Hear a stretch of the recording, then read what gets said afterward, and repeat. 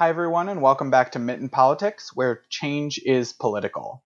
I'm your host, Ian Duncanson, and I am going to be talking today with one of my very best friends, Glen Haslerud, and we're going to talk about the student debt situation, some of the factors that are causing it, some of the potential remedies for it, and the fact that education is a human right, not a privilege, or at least it should be. So I'll leave this intro pretty short because the episode is relatively long, lots to get through. So let's go ahead and dive in. All right, I'm here today with Glen Haslerud to talk about student loans, everything from forgiveness and why college is so expensive, the effects of debt repayment, and a lot more. So thank you so much for joining me tonight, Glen. I'm really happy to have you here. Thank you for having me. I really appreciate it. Yeah, so for the listeners, so Glen is one of my best friends and actually lives in Minneapolis, Minnesota. So I'm super excited to have my first out-of-state guest. So you'll have to forgive us for the inevitable references to many of the shows that we listen to and watch and talk about, because they will inevitably permeate our conversation tonight. So Yes, I completely agree with that. So fair warning. all right, so let's kick it off talking a bit about a few statistics related to student loan debt. So I actually, oddly enough, just saw today Representative Ro Khanna in Congress posted a very straightforward summary of some of the student loan and student debt data. So in 1990, the average tuition for a public college, public four-year university, was $3,800 per year. And as of 2020, that has almost tripled to $10,560 a year. Also in 1990, less than 50% of college students actually had to take out any student loans at all. So most students were getting by without having to take on any student debt, whereas by 2020, an estimated 54% of students had to take out student loans as part of their education experience. And then the last one I wanted to highlight from that same post was that the total student debt in the United States in 1990, which was the year I was born, was $24 billion total. Whereas as of 2020, that debt has ballooned to over $1.6 trillion in student loan debt, which is insane. That's 30 years. And to go from 24 billion to 1.6 trillion is just truly outlandish. Yes, I completely agree with that. So that was pretty stark data in kind of highlighting some of the problems. Just a couple other things I wanted to mention, because obviously you can just look at those basic data. But as of 2020, there were 44.7 million student borrowers, and their average debt was about $37,584 upon graduation. So significant amount of money.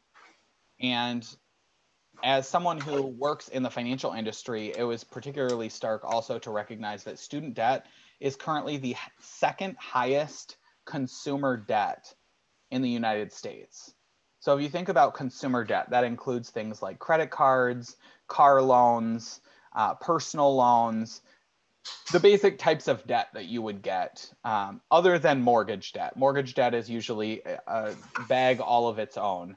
But when you think about consumer debt, credit card debt has been a crisis for a long time. And we're now at a point where student loans are the second highest consumer debt in the United States, which is kind of shocking to me. What does me kind of giving you some of those statistics make you feel? Yeah, so I have I have to say I have a very unique perspective on, what student loans have looked like in my life. I won't speak so much to, the particulars around my experience, obviously, right now, but it makes me very angry that we are at this point where this debt, which is becoming crippling for some people going forward, entering the workforce after their, tenure at whatever university that they've been at, and they just can't get by.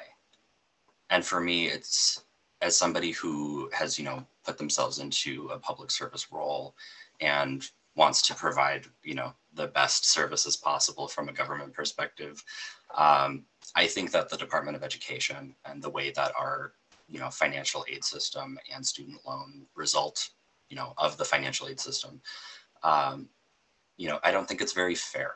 And, it's my own opinion, obviously, but it's a consistent struggle for so many people out there who don't necessarily have the voice to say how much of a struggle it is, and they can't get the relief that they need, where they've had their own experiences in their education not match up with what the expectations are afterwards. And that's my frustration with the whole thing right now. Yeah, and we're going to cover a lot of those topics tonight, so thank you for bringing those up. I'm happy to share that my personal experience was that over the time that I was in college, I ended up having to borrow a total of about $30,000, so relatively close to that number that was listed for average student debt. I will talk more about this when we talk about some of the other elements of this. I ended up graduating with just about 20,000, maybe 22,000, because of some steps that I took in college. But even to still graduate with $22,000, given all of the different things that I did to minimize the expenses that I had in college, and still ended up with that much debt, is incredible. I mean, it's frustrating that this is, there's this perception that people who have student debt, oh, it's a bunch of kids who went away to college and they partied the whole time and they got out with this student debt and now they're crying and want the government to fix it. And that's just blatantly not the case. While there are a minority of people who might fall into that category, that is not the average college experience or the main reason that people have this debt. Not to mention that student debt is not built by going to the bar. So Exactly. like the debt is still coming from school related costs, but we'll touch more on that as we go through here. So one of the things I wanted to kick off with, in addition to those statistics that we talked about, was also this assumption that we've built that college is necessary and encouraged and right for everyone. I think everyone should have the option of going to college and should have an affordable option to go to college. But that doesn't mean that everyone necessarily wants to or should go to college based on what it is that they want to do with their life. And one of the big drivers of that has been this increase in job descriptions. When you are job hunting and you're looking for jobs, and the description says that required is a bachelor's degree in XYZ.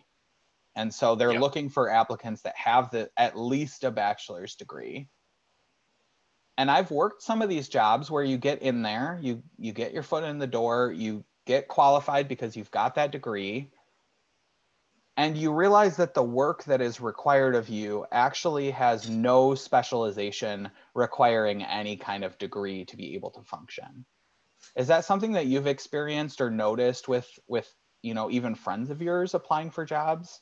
Yeah, absolutely. I have many people in my immediate social circle and even in my family that are, they had this unnecessary pressure that they had to go to college and get that degree, whatever it was. It didn't matter what the degree was. That mentality is still there, I think, too, because of, and this talks to your point about, or speaks to your point of, specialization in the workforce, right? And specific minimum requirements of attaining a job after college. But when you have that pressure on you from whether it be your parents or grandparents, and they're like, well, I set up this money for you to go to college.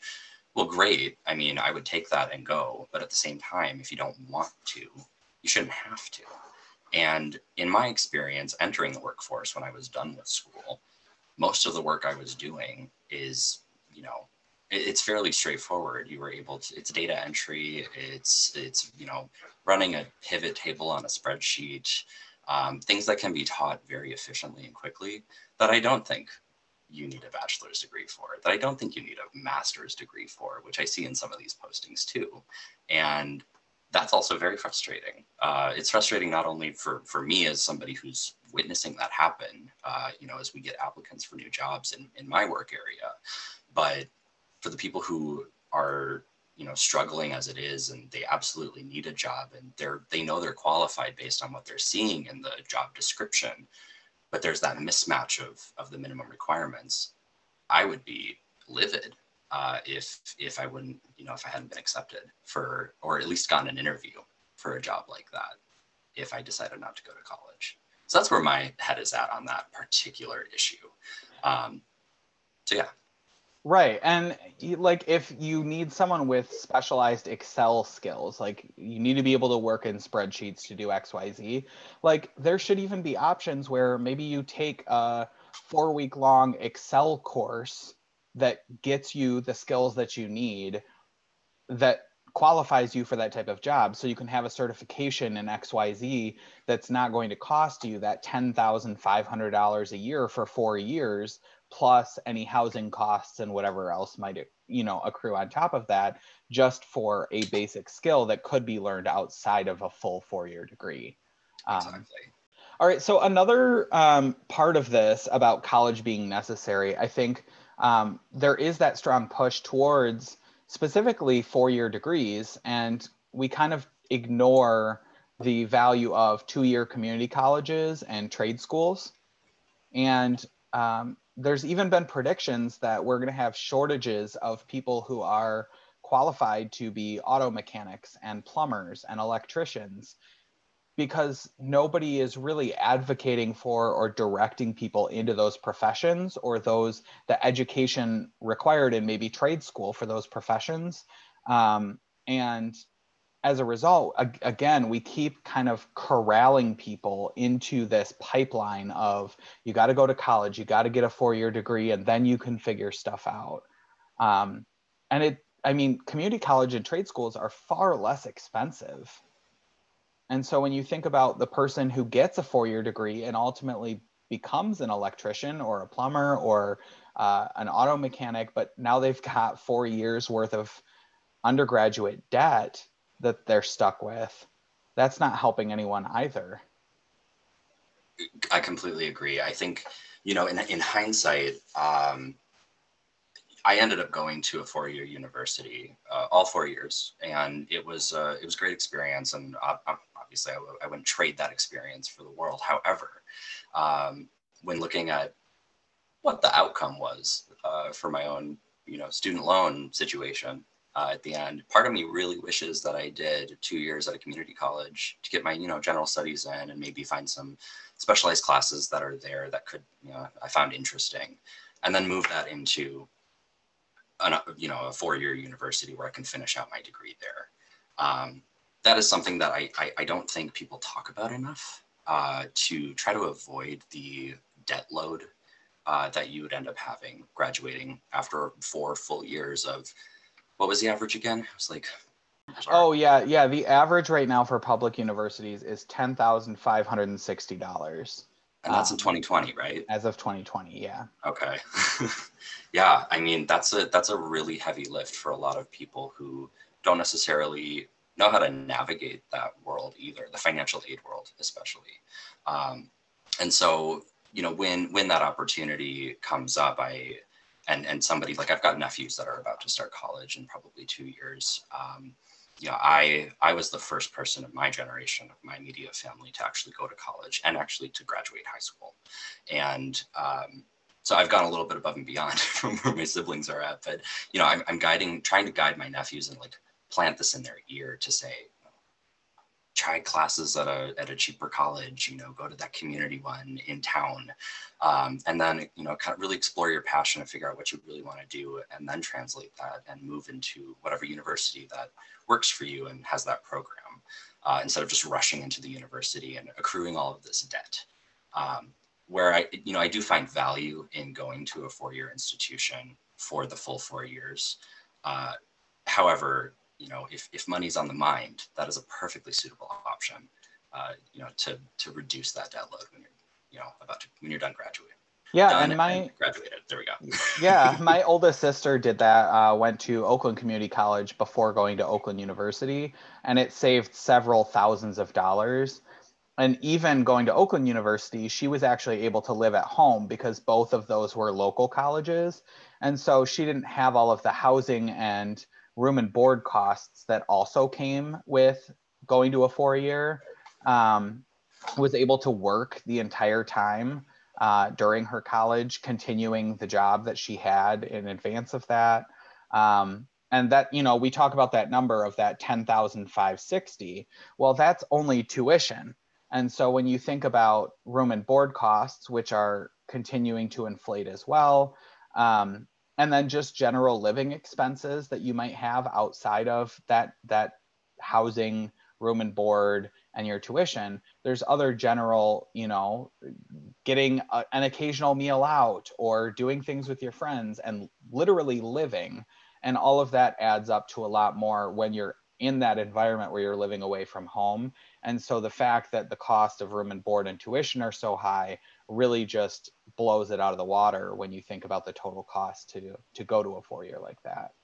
I think that that's definitely something that, you know, people overlook when they're looking for schools too. You know, they see tuition is this, great, I can afford $10,000 a year with all the financial aid that I was approved for. But if your university is nowhere near your house, or college, you have to think about life aside from studies, and that is missed a lot of the time, which ends up, you know, adding to your debt in the long run, because it's very unlikely that, you know, if you're in a dorm at a university and the monthly payment averaged out is like $800 a month for your little shoebox that you're living in, like that you don't see that itemized on a month-to-month basis. It's a lump sum per semester.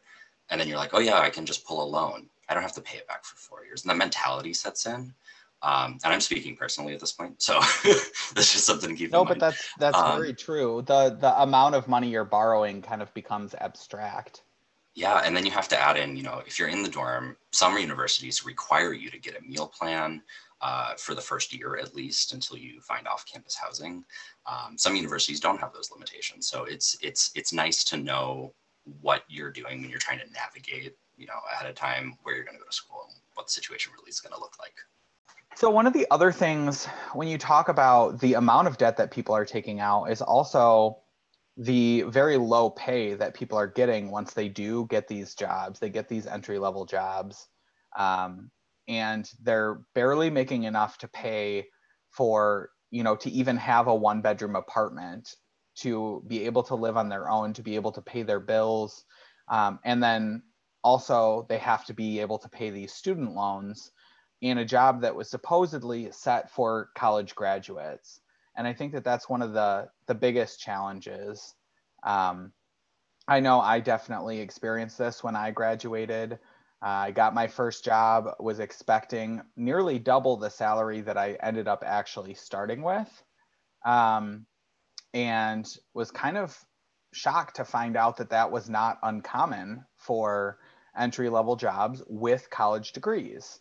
And we've spent, you know, you also a millennial, have probably also spent your life growing up with games like the Game of Life, that taught us that, you know, the lowest paying jobs were like $30,000-$40,000 a year, and that has not been the case. No, it absolutely hasn't. I remember vividly, leading up to my graduation, I was in a paid internship. I was really lucky to get one. I also had to have an internship in order to graduate, which is kind of odd, but it was my degree requirement. And I couldn't land an actual full-time position, benefit earning full-time position for almost 2 years after I graduated. I was an intern. It felt like in perpetuity. It wouldn't end. And the pay, you know, it was above minimum wage, I will say that. But honestly, minimum wage is meaningless at this point when it comes to, you know, even if anything's above minimum wage, we have a standard at this point where, you know, there's a livable wage at this point, right? So there's a difference between minimum, livable, and comfortable. And I don't think anybody's getting a comfortable salary straight out of college unless, you know, they went to school for business and they landed at some firm, New York Stock Exchange or something like that. But that is very rare. For a lot of people who go in, and for me, like who went into public service, there are budget constraints. Positions are, you know, money, every penny is monitored in and out. Obviously, it's taxpayer money mostly.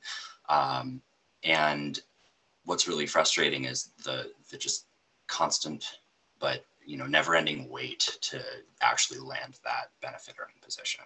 It took, like I said, 2 years and almost 2 years. And I don't, you know, in hindsight at this point, I don't know how I lived. I don't know how I was able to enjoy a social life, pay my rent, and pay all the rest of the bills that I had to pay. Right, well, and a lot of people you end up having to take on multiple roommates sometimes. I, at Yeah, one point, had 3 roommates while working my full-time job. And then also a lot of times you get people who end up taking jobs that they don't really want simply because they need a certain income to be able to survive. And sometimes that exactly. hijacks people's career trajectory because they end up in a job just because they need something and they can't get something in their field, or the field that they spent 4 years studying and getting indebted over is only going to pay them 15 grand a year. And yes, folks, 15 grand a year is the current federal minimum wage. $15,000 a year. That's Can it. you live on that? Because I sure couldn't. Yeah, no, not in my current lifestyle. And, you know, even back then, I think even as an intern, making above the minimum wage, which was generous of them, I think I was making just slightly above $15,000 a year. So again, in hindsight, it's been years. I still don't know how I was making it by. and to me, it blows my mind that there are still people in that position when, you know, we have so much wealth in this country and pay is so unfair, and there are so many inequities in the way that there are the hiring practices and who gets the job and who doesn't, and the selectiveness that is just, I think we need to do a top-down reevaluation of labor and understanding labor, but not only that, in order to get to that labor, to attain that job, this goes back to your talking point of, you know, having to go to school. Why is that a minimum requirement?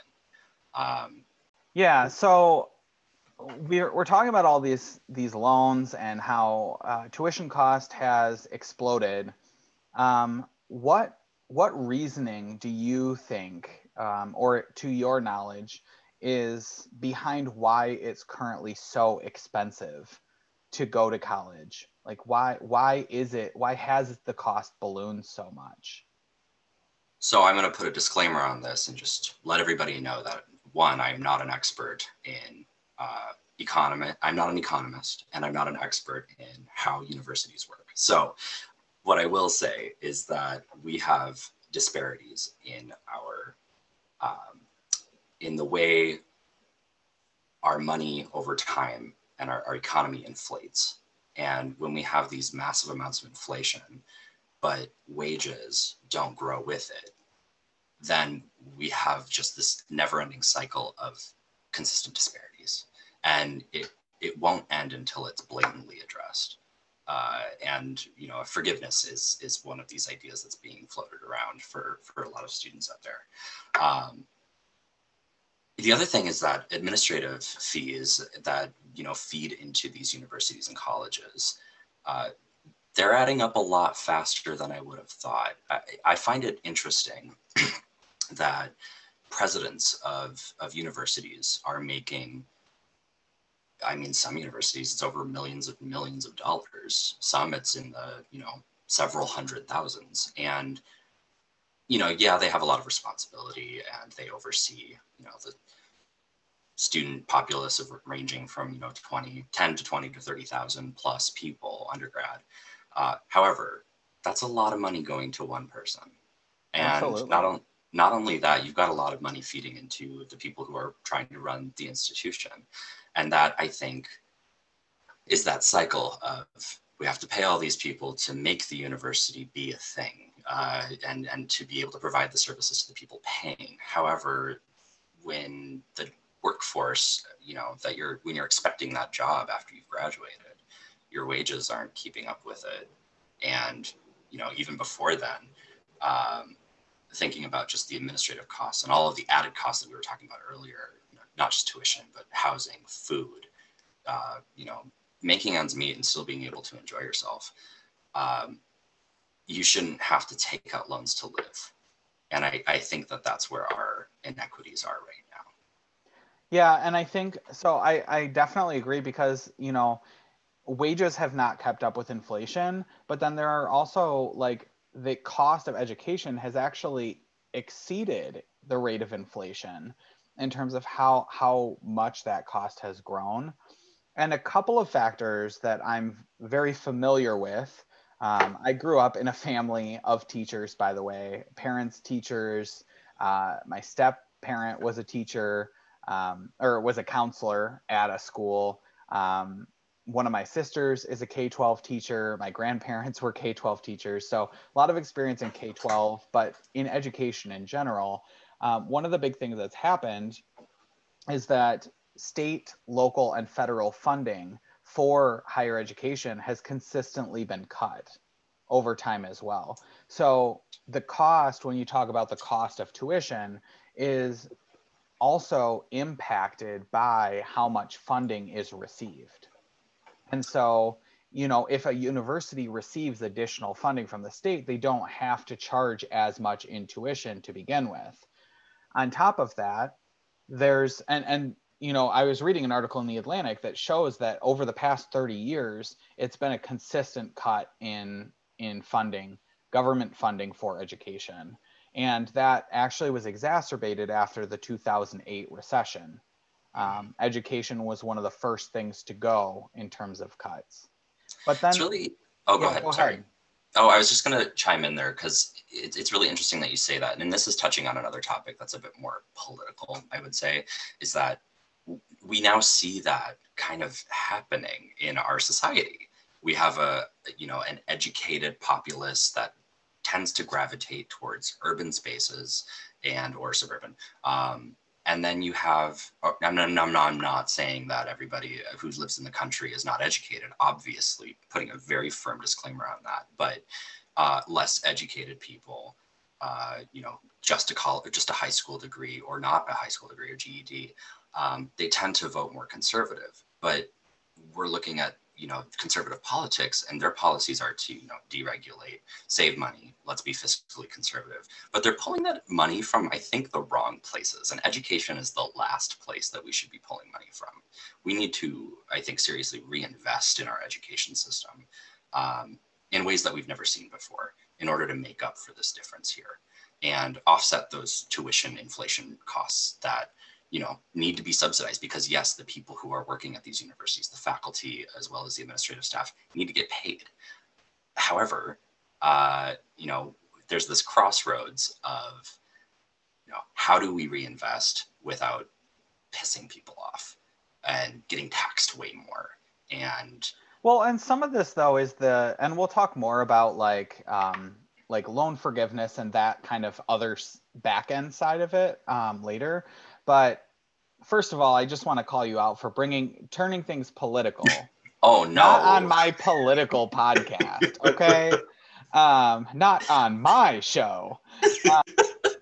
So, yeah, a lot of the conservative mindset though, and I see this even when it comes to K-12 education, is either I don't have kids, so why am I paying for public education? Or my kids are already graduated from school, so why should I be paying for my local schools? I don't drive on such and such road. Why should I be subsidizing infrastructure spending? And that's kind of like a backdrop of anything, is like what's in it for me versus this idea of the common good, which if you look at the countries with the best education systems nationally, their residents don't pay for education. It's all government subsidized. And the understanding is that anyone who wants an education can get an education.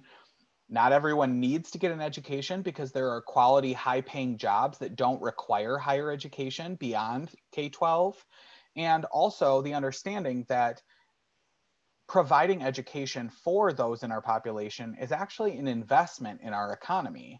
And so you end up with people that are more highly skilled, that are more qualified, that are ready to hit the ground running and start careers with the skill sets they need, and also contribute to the economy by paying into it, by buying a new car, by buying a house, by, not starting out their adult life and their professional life with their hands tied behind their back. And I think that that's just, that's something that we seem to be lacking. And that's one of the leading reasons when, in terms of mindset behind why we've just cut education. And then one more thing I just wanted to mention real quick about why it's so expensive. I think there's also an overemphasis in college sports. And the argument is frequently made that college sports raise the profile of a university, which attracts more students and boosts enrollment, therefore paying for itself. And the truth of the matter is, if we had a public funded higher education system, people wouldn't need marketing materials and a football team in order to decide which school was the right for them. And on top of that, it's the very same people who are not willing to pay money for education are perfectly fine being sports boosters and donors to sports and athletic programs that rake in billions of dollars that goes into building these huge sports arenas and stadiums. And they're fine paying for that sports team at a university, but not paying for the students at the university, which I would argue the entire purpose of a college or university is actually education. Right. I think you hit the nail on the head there. You're also talking to somebody who never went to their university's college football games. Not a single one. Because one, I'm not a huge fan of sports ball. It's not really my thing. However, I do understand, in the American education system that, and this is going to touch on some, more equity and more sensitive, like racial, connotations. But I think it's really important to know that there is value in it in its current form, that athletics at universities do act as a pipeline for. Yeah, and don't get me wrong, I went to every single football game while I was a student. So I'm not saying that the sports shouldn't be involved. I was just highlighting that point, but please continue. Yeah, I know, and I agree with you. I mean, like there's a place for athletics, absolutely, in our university system. Do the coaches need to make as much money as they do? I don't know. Do we need to, do the teams need to be composed primarily and almost exclusively at some universities of people of color, and that's their only way to get into the university? I don't think so.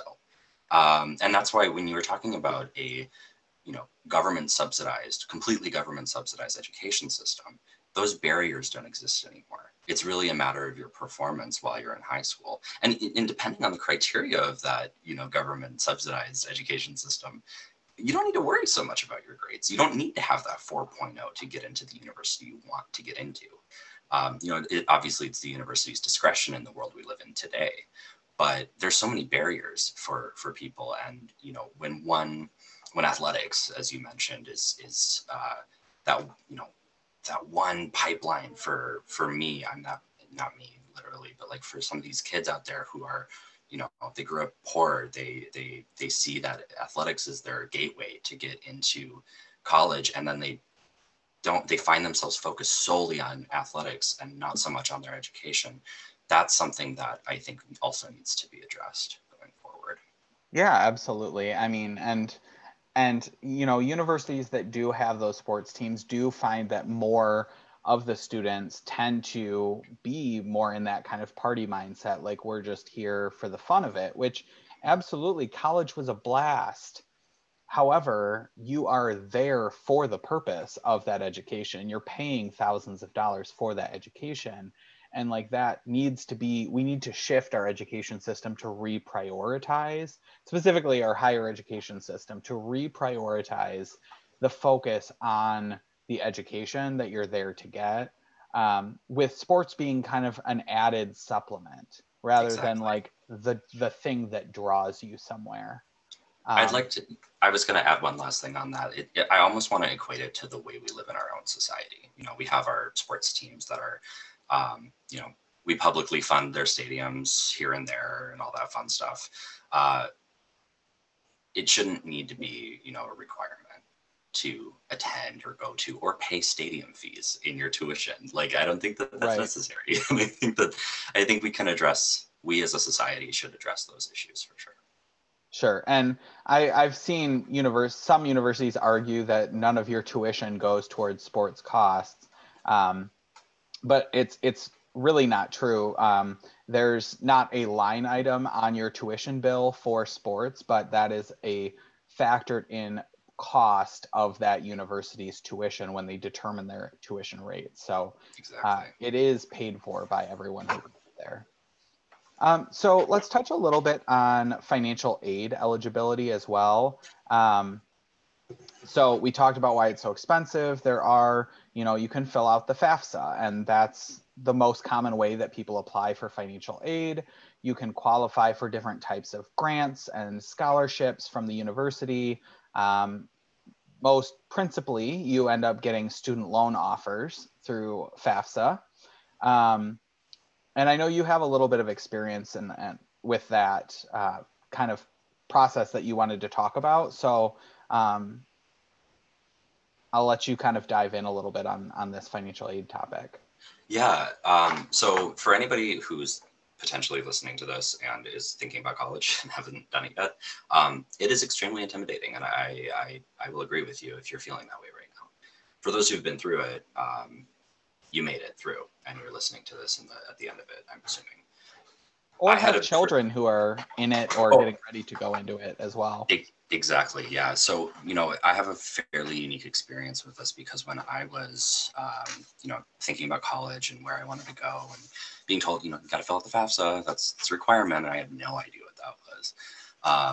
But having done it, I was really lucky because when I filled it out, I was a foster kid. And when you're in foster care, there's basically this one question, I think it's question 13 on one page. You say, have you been in foster care? And it takes you to the end and says you got the whole thing. So I'm not going to say that that's going to happen for everybody because it's rare for people to be in foster care in general.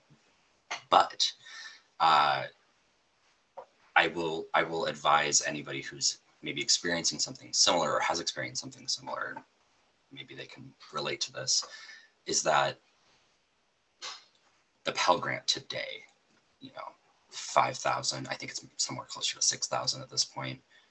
That's 60% of the average tuition across the country. So there's still a 40% gap for just tuition that you have to make up. And people in my situation, in order to live, because not only are you cut off from any type of parental support once you turn 18 and you're in the foster care system, but you're on your own. And I think I have this experience being very unique. It was a challenge because not only did I have to figure out my own living situation, I was taking out loans to live. I took them out to eat. I took them out to also, splurge a little bit so I could see people and travel a little bit. And I was like, you know what, this is going to be worth it.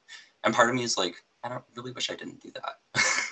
I could have saved a lot of money and, not thrown it towards a couple flights here and there to go, on a spring break and using loan money that I knew I'd have to pay back in the long run. Sure. But, it's also really interesting because I have a couple of friends and really close people in my not immediate family, but people I know, they grew up well off. Their parents made, 100,000 plus a year. There's this really weird breakdown of when you meet a certain criteria, or you make that bare minimum where you don't qualify for the FAFSA or for the Pell Grant, anymore. That money needs to come from your family to make up the difference. And sometimes that liquid cash is not there, and you're stuck between a rock and a hard place of, do I go to school or do I take out everything in loans? And so there are so many different scenarios based on your family's income and what income you're filing when you're filling out the FAFSA. And so that's just something to be mindful of for future students, and for people who've been through it. I think they recognize the challenge that is there. Sure. And I mean, some people I know and I knew when I was in school, their parents qualified, or their parents disqualified them for certain levels of aid based on their parental income, but their parents were either not a part of their life or unwilling to actually provide any financial support whatsoever. And so they basically were disqualified from financial aid based on their parents, who they were no longer dependent on, because the parents wouldn't even provide anything. And that can get tricky sometimes as well. I sometimes wonder if the availability of student loans offered in financial aid has also allowed for some of the tuition increase and the expense increase, knowing that the money can come from somewhere. And Right. so we have the opportunity to raise prices and add these new things and raise our costs because, well, people can just get financial aid and expand the amount that they're gonna, get. But one of the last things I really wanted to touch on with financial aid, then we can talk a little bit about debt repayment specifically, is also how confusing financial aid can be. And as a financial educator, I do a lot of presentations about budgeting and credit and things like that with high school students and college students. One of the presentations I developed is specifically on student loans. And one of the most common things that I hear when talking with college students, talking with high school graduating seniors, et cetera, is a lack of understanding about what a financial aid offer really means. Because a lot of times those offers come through and they say, hey, you've qualified for $25,000 of financial aid for this upcoming year. Students thinking, great, that's so exciting. But it's not until you get to maybe page 2 or 3 that it's actually breaking down that you got a $1,000 per semester Pell Grant portion, and you got maybe a $500 state assistance grant, and the rest is student loans. Yep. And so like it gets very confusing for people because they think, no, I got this financial aid. Like financial aid is the money that pays for this, and then I have to worry about loans for the difference. And it's actually gotten so convoluted that a lot of times those offers lump it all together. And so anybody who is, in the middle of this, getting ready to go to college, has family who's preparing to go to school, it's really important to thoroughly evaluate those financial aid offers to really understand what is it that's being offered and what are the ramifications of the things that I choose to accept. Yeah, and you again summarized that very well. I mean, everything's in fine print with financial aid, and financial aid sounds really appealing until you realize that the bulk of it is loans in the long run, and it's aid that's there for you, but you have to remember that you got to pay it back. So right. How do we do that? So I want to talk a little bit. I'm trying to be a little bit conscious of time because I know, number one, you and I can talk we can talk forever. But also this topic just has so many layers. I finally, not for the first time, it's my second in the last week. The other one got rejected. Put in an offer on a house, and I would have loved to. Thank you. Fingers crossed. It's a good one. I really like it. So we'll see what happens. But delayed home purchase is something that this generation is sorely impacted by, and it's really bad. I mean, I'm looking from the perspective of my parents, and I'm gonna go out on a limb here for a moment because my foster parents, actually, these are the two that took care of me in my later teen years. They're like, why don't you guys have a house yet? We want you to, be able to host dinners, not in your rental, and picking on these things that we can't get because there's that barrier of like, I have all this debt. And I also want to reiterate too that when you're trying to get by as a student on student loans and just to pay for your college costs and maybe some slush here and there, those credit card offers are very enticing. And so not only they're designed to be that way. Yeah. Absolutely. And I was one of the idiots out there that took out 3 credit cards, and by the time I graduated I was like, oh crap. I have to pay these back too. And so hindsight's 2020. I think after the year we just had in 2020, I think we have to ban that phrase permanently from our lexicon. Let's say like hindsight is, I don't know, a box of chocolates. That might take some adjusting and getting used to, but I can humor that for a minute. See how it goes. But yeah, I mean, my foster parents and my biological parents, I mean, they bought houses in their 20s, and I'm almost 30. And I'm finally at that point where I'm like, I have just enough to make it. Those barriers that are there in the way that our economy is right now, in the way that people are paid, and all these different expenses that add up in our lives, that you don't think about, but you sometimes need to take out to get by, like loans and credit cards and whatnot. They really do impact you down the road. And yeah, there's that opportunity cost. And I mean, we can talk about home buying and the expense of home buying in a whole episode to itself.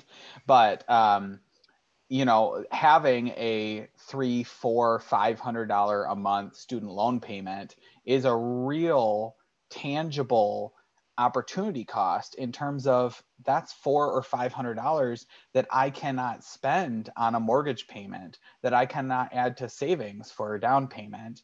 And I've got to be paying these for 10 years. For 10 years, I'm going to be held back by this debt. It's just the impact is very unfortunate, and it's very real. Yeah, completely agree, because I'm living it still. I think I've got like 4 years left on my student loans. I think it's been 6 years since I graduated from high school, college.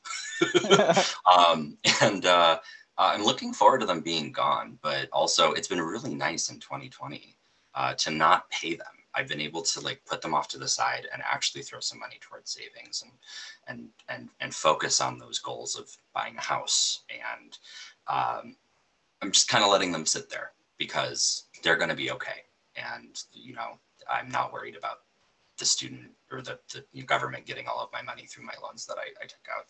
They'll figure it out without me for the time being, but they will eventually be paid back once these moratoriums are lifted. And the reality is, with you moving closer to spending that money to buy a house, like that's taking steps towards recontributing to the economy as well, which is, when we talk about student loan pauses, student loan forgiveness, et cetera, there is a payoff for that in terms of the long game of what people are then freed up to do without that responsibility.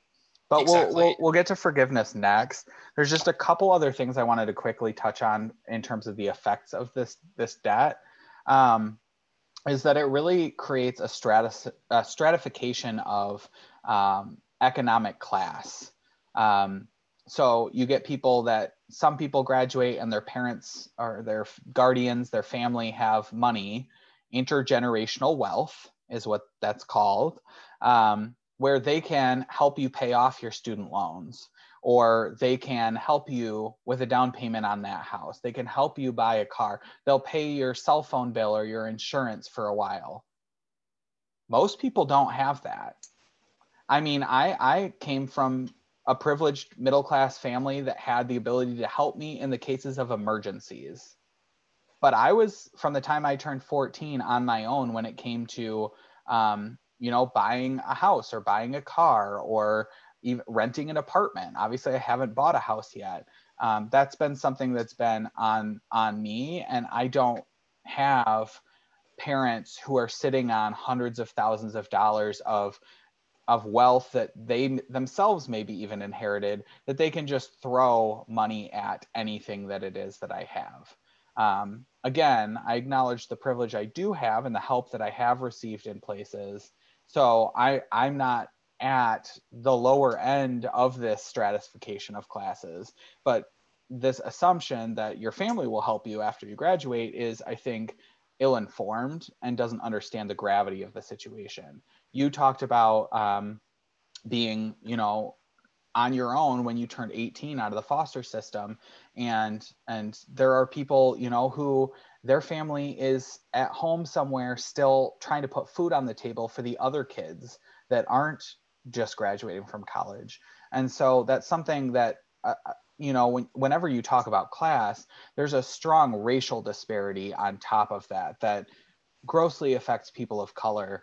And so I think this issue at large, when you think about debt repayment, even more dramatically impacts lower class individuals, people of lower economic classes. I want to clarify that, lower economic classes, but also people in certain racial groups are disproportionately affected by this.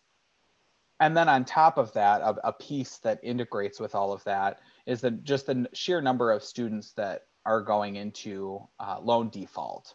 And with the CARES Act, that was we were able to put a pause on that and bring everyone to a place where no payments are currently due until they're due again.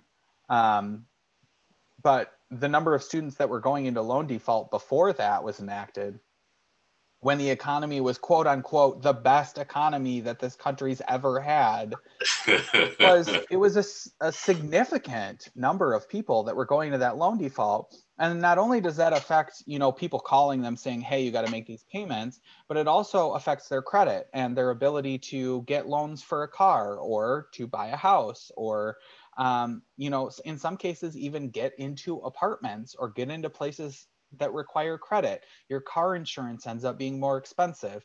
And I could go on about the effects of credit scores, given that that's one of the subjects I teach. But it just, that underlies this whole situation. And it's really shocking how we're allowing this to just occur without some sort of federal response to fix this very broken system. Yeah, I'm right there with you. I think what's been very refreshing, and I'll say this, it's after inauguration. Yay, things are on the up and up. I hope for right now. But I keep hearing from White House staffers, from, not personally, obviously, through the media, the word equity is being talked about, not at a local or county or statewide level now. I think it's the first time I've ever heard it from the White House in my life. And when I talk about equity, it's a very broad term, obviously, but hearing it alone is a symbol that things are changing. And I'm truly hopeful that that is the case. But we truly do live in a society where there are two very different Americas right now. One that works for people and one that absolutely does not work for people, most of which were brought on by systemic barriers that were put in place intentionally to prevent people from succeeding. And it's a very sensitive topic, obviously, because there are so many different groups that are impacted by these, policies that could either be active today or have been deemed unconstitutional. But those barriers still exist. And without getting into the details too much, I just want to reiterate that for anybody who's feeling like it's a complete wash and nothing is going to work for them in the long run, give it your all. Keep working. It's going to be okay. And you have allies coming out. We all need to fight for it. I think just since you mentioned equity, I like to just mention, because I think sometimes people struggle to differentiate between the ideas of equality and equity. And so equality is the idea that, it starts from a foundation that assumes everyone is beginning from the same rung of the ladder. So equality is everyone can do the same thing today, however they want to do it. Equality, you know, if I want to go get a job, if you want to go get a job, we're equal in the sense that we can both go apply for the job, right? But equity acknowledges that not everyone starts from the same point.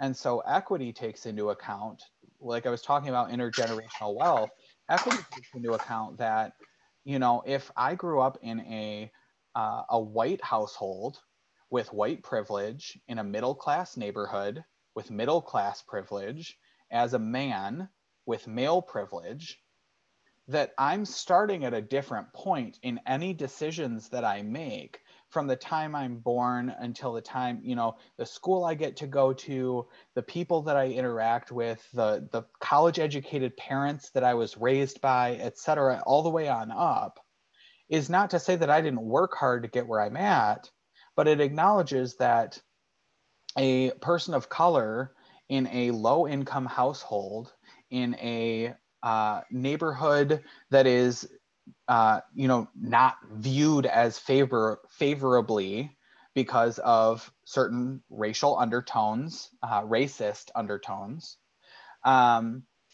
is not starting at the same point as everyone else. They, you know, if somebody has intergenerational wealth and their family passes on, you know, a trust fund to the kid, they're going to be at a different starting point than someone who's starting with literally nothing. You know, I have friends of mine who they themselves in their 20s and 30s already have more net worth built up from their careers and their whatever than their parents have ever had. And so that point of equity really is important, that we're acknowledging that equality is not enough. Equity is what we need to strive for. Yeah, and I wanted to add one last thing on that. I think a really, really simple way of summing that up is, and it's always assumed that the goalpost is moved when talking about equity. It's not. It's the starting line. It's making sure that the people who have been historically disadvantaged, whether it was hundreds of years ago or 50 years ago or less, have that fairness built into their starting point. Absolutely. I like that. All right. Our last major topic is just, I want to talk briefly about forgiveness. There are some proposals out there. I know Biden has talked about wanting to forgive $10,000 for student borrowers, has talked about wanting to make public colleges and universities, at least community college and below, tuition free, and perhaps advance some adjustments to the way that we look at 4 years. There's been public loan forgiveness programs that we won't really have time to go too deep into, just given the quantity of content that we have to cover tonight. But you know, there's a number of different forgiveness things that were instituted in the past. Some of them sabotaged by Betsy DeVos. And then there's talks about what we can do moving forward. And one of the things that I just like to acknowledge in this is, number one, I believe that higher education should be tuition free. It should be accessible for every person in the United States to go to college if they so desire and it fits with their career path. And I also think that the student loan debt that we currently experience is outrageous. Yeah, and you touch on really good points there in general about forgiveness. And I think the biggest thing that is controversial at this point, like you'd said, is, well, I paid all mine off, so why should I pay yours? Because it's my taxpayer money that's going towards it. I think in the long run, people use that as an excuse for so many other things and deem it as like socialism. Which of course we all remember is a scare word. It's not really socialism. In fact, from what I've heard from economists is that if all student loans were forgiven, how many trillions of dollars? 1.1 over 1.6. Yeah, $1.6 trillion of money was just kind of was wiped away. Let's just picture that. The economy would have just the biggest uproar that it's ever had, in a good way, in a very long time. And it would remove so many of those barriers for people who are in situations like mine, where I still have a balance on my student loans. And I don't need to worry about a several $100 payment every month going towards debt that I've accrued. And I'm also of the mindset too, and maybe this is just me and my upbringing and where I live, but I would say that I don't care if you have a balance on your student loans and I paid mine off, or vice versa. You know, it doesn't matter to me if you still have a balance and I did what I had to do to get it paid off, because ultimately we are a part of a society that is extremely dysfunctional right now and really needs to realign itself. And money isn't the be all end all of life. I think that a lot of people focus too much on the economy and not so much on the humanity that we all Absolutely. share and have something in common with. And so if it's going to help somebody, anybody, call me and tell me I'm in favor. Like, I'm on board. Let's do this. Let's get it all forgiven. I saw a Chuck Schumer tweet earlier today, and he was like, student loan forgiveness, cancel all debt. I'm like, what? What? The centrist moderate Democrat is saying that? I thought that was like a left talking point. But I think they understand that the benefits are there, and you know that it'll ignite the economy even more and provide so much opportunity for more people. And then marry that with the concept of opening up education, making it more accessible, making it not cost you as much. I mean, you're still gonna have to pay for living expenses and whatnot. That's part of life. But it removes those barriers. Like blending those two together, I think we're gonna be in a much better situation as a whole Yeah, society. absolutely. You know, we have to fix the cost system at the same time. Otherwise, we're just basically putting a Band-Aid that will pay back all of these, you know, universities and all of these places that want their money. Most of them have already gotten their money, but it will be a temporary fix. And then that debt will continue to build by the next generation, the people who are still in school, et cetera. So we have to look at this and fixing the system as a whole. And starting with some forgiveness is absolutely great. But you have to look at the whole system as well. You can't just wipe it out now and, you know, figure that it's all set now. Right, because then your kids, or whoever is going to have kids that's of our generation, are going to be in the exact same situation we're in right now. Sure. I don't want that. It's not sustainable. Yeah. All right. The last thing I wanted to leave listeners with is just I kind of wanted to ask your opinion on this. Do you believe that education is a right or a privilege? I think it's a right. You know, we can get into the nitty gritty of what a right is versus a privilege, obviously, but I think I will be doing an entire episode on privilege. Oh, so. Good. Can it be a panel? No, I'm kidding. So, a right versus a privilege. So, what is it in the Constitution? I'm not a constitutional scholar. I'm not a lawyer, but or maybe it's the Declaration of Independence. I don't know. It's wherever it says life, liberty, and the pursuit of happiness. I equate all of those with three very distinct things. Life is health and healthcare. Liberty is your freedom, and your freedom from constantly being harassed by law enforcement and living in a police state. And the pursuit of happiness is to educate yourself, if you so choose. And a lot of people are not going to take you up on that offer of, here's college, have fun if you like, go for it. But I think that anybody who wants to educate themselves further and broaden their mind in any way, shape, or form has the right in this country to do that. And I can go on about why I feel that way, just based on what I see in my own bubble. Not my immediate, but like some of my fringe family who's a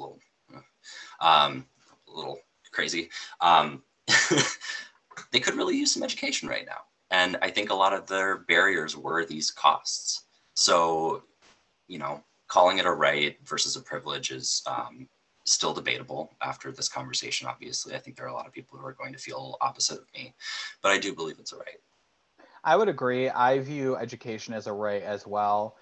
Clearly, we have viewed it as a right enough to mandate having K through 12 education, but for some reason, we figure that at that senior year in high school level, that's where we can just cut it off, or you turn 18 and you're no longer guaranteed this right to education. Um, Also, another reason I feel that education is a right is that knowledge is not a finite resource. Knowledge, it's not something that there's only so many of, that knowledge is constantly expanding and growing and evolving. And by having people, we should want our people to be as educated as they want to be. We should be making it available to say, we're not going to mandate that everyone go to college, as much as conservatives would like to think that liberals just want to like force all of these good things on you, whether you want it or not. No one's going to be required to go to college. No one should be required to go to college, but college should be available and accessible for anyone who wants it, regardless of their race, regardless of their socioeconomic status, regardless of their family's wealth. There should be no question about whether or not you are able to, as a citizen of the United States or a person living in the United States, period, in my opinion, there should be no question about your ability to educate yourself to the highest level you desire. So. I'm right there with you. All right. Well, we will leave it there. We've covered a lot of stuff, but thank you so much for joining me for this episode and being willing to talk through all of these. It's a weighty topic that likely will merit a follow-up episode at some point in the future. Well, and I'm still in quarantine at my house. I have been since March, so I have nothing but time. We can we can do a follow-up if you want. I'd be happy to come back. So thank you. All right. I want to thank everyone for listening to this episode. I would love if anyone who likes this podcast would share it with someone that you know. I'm trying to continue to grow the audience and the people this reaches. I'm also always open to new topics of interest that people would like covered. I do have an Instagram at mitten_politics, a Facebook page at mittenpolitics, and my email is mittenpolitics@gmail.com. If you ever have questions or things you'd like me to cover, comments, things that you want me to include in a future episode, please send that to me in one of those forms. And we will see you in a couple weeks. Thank you.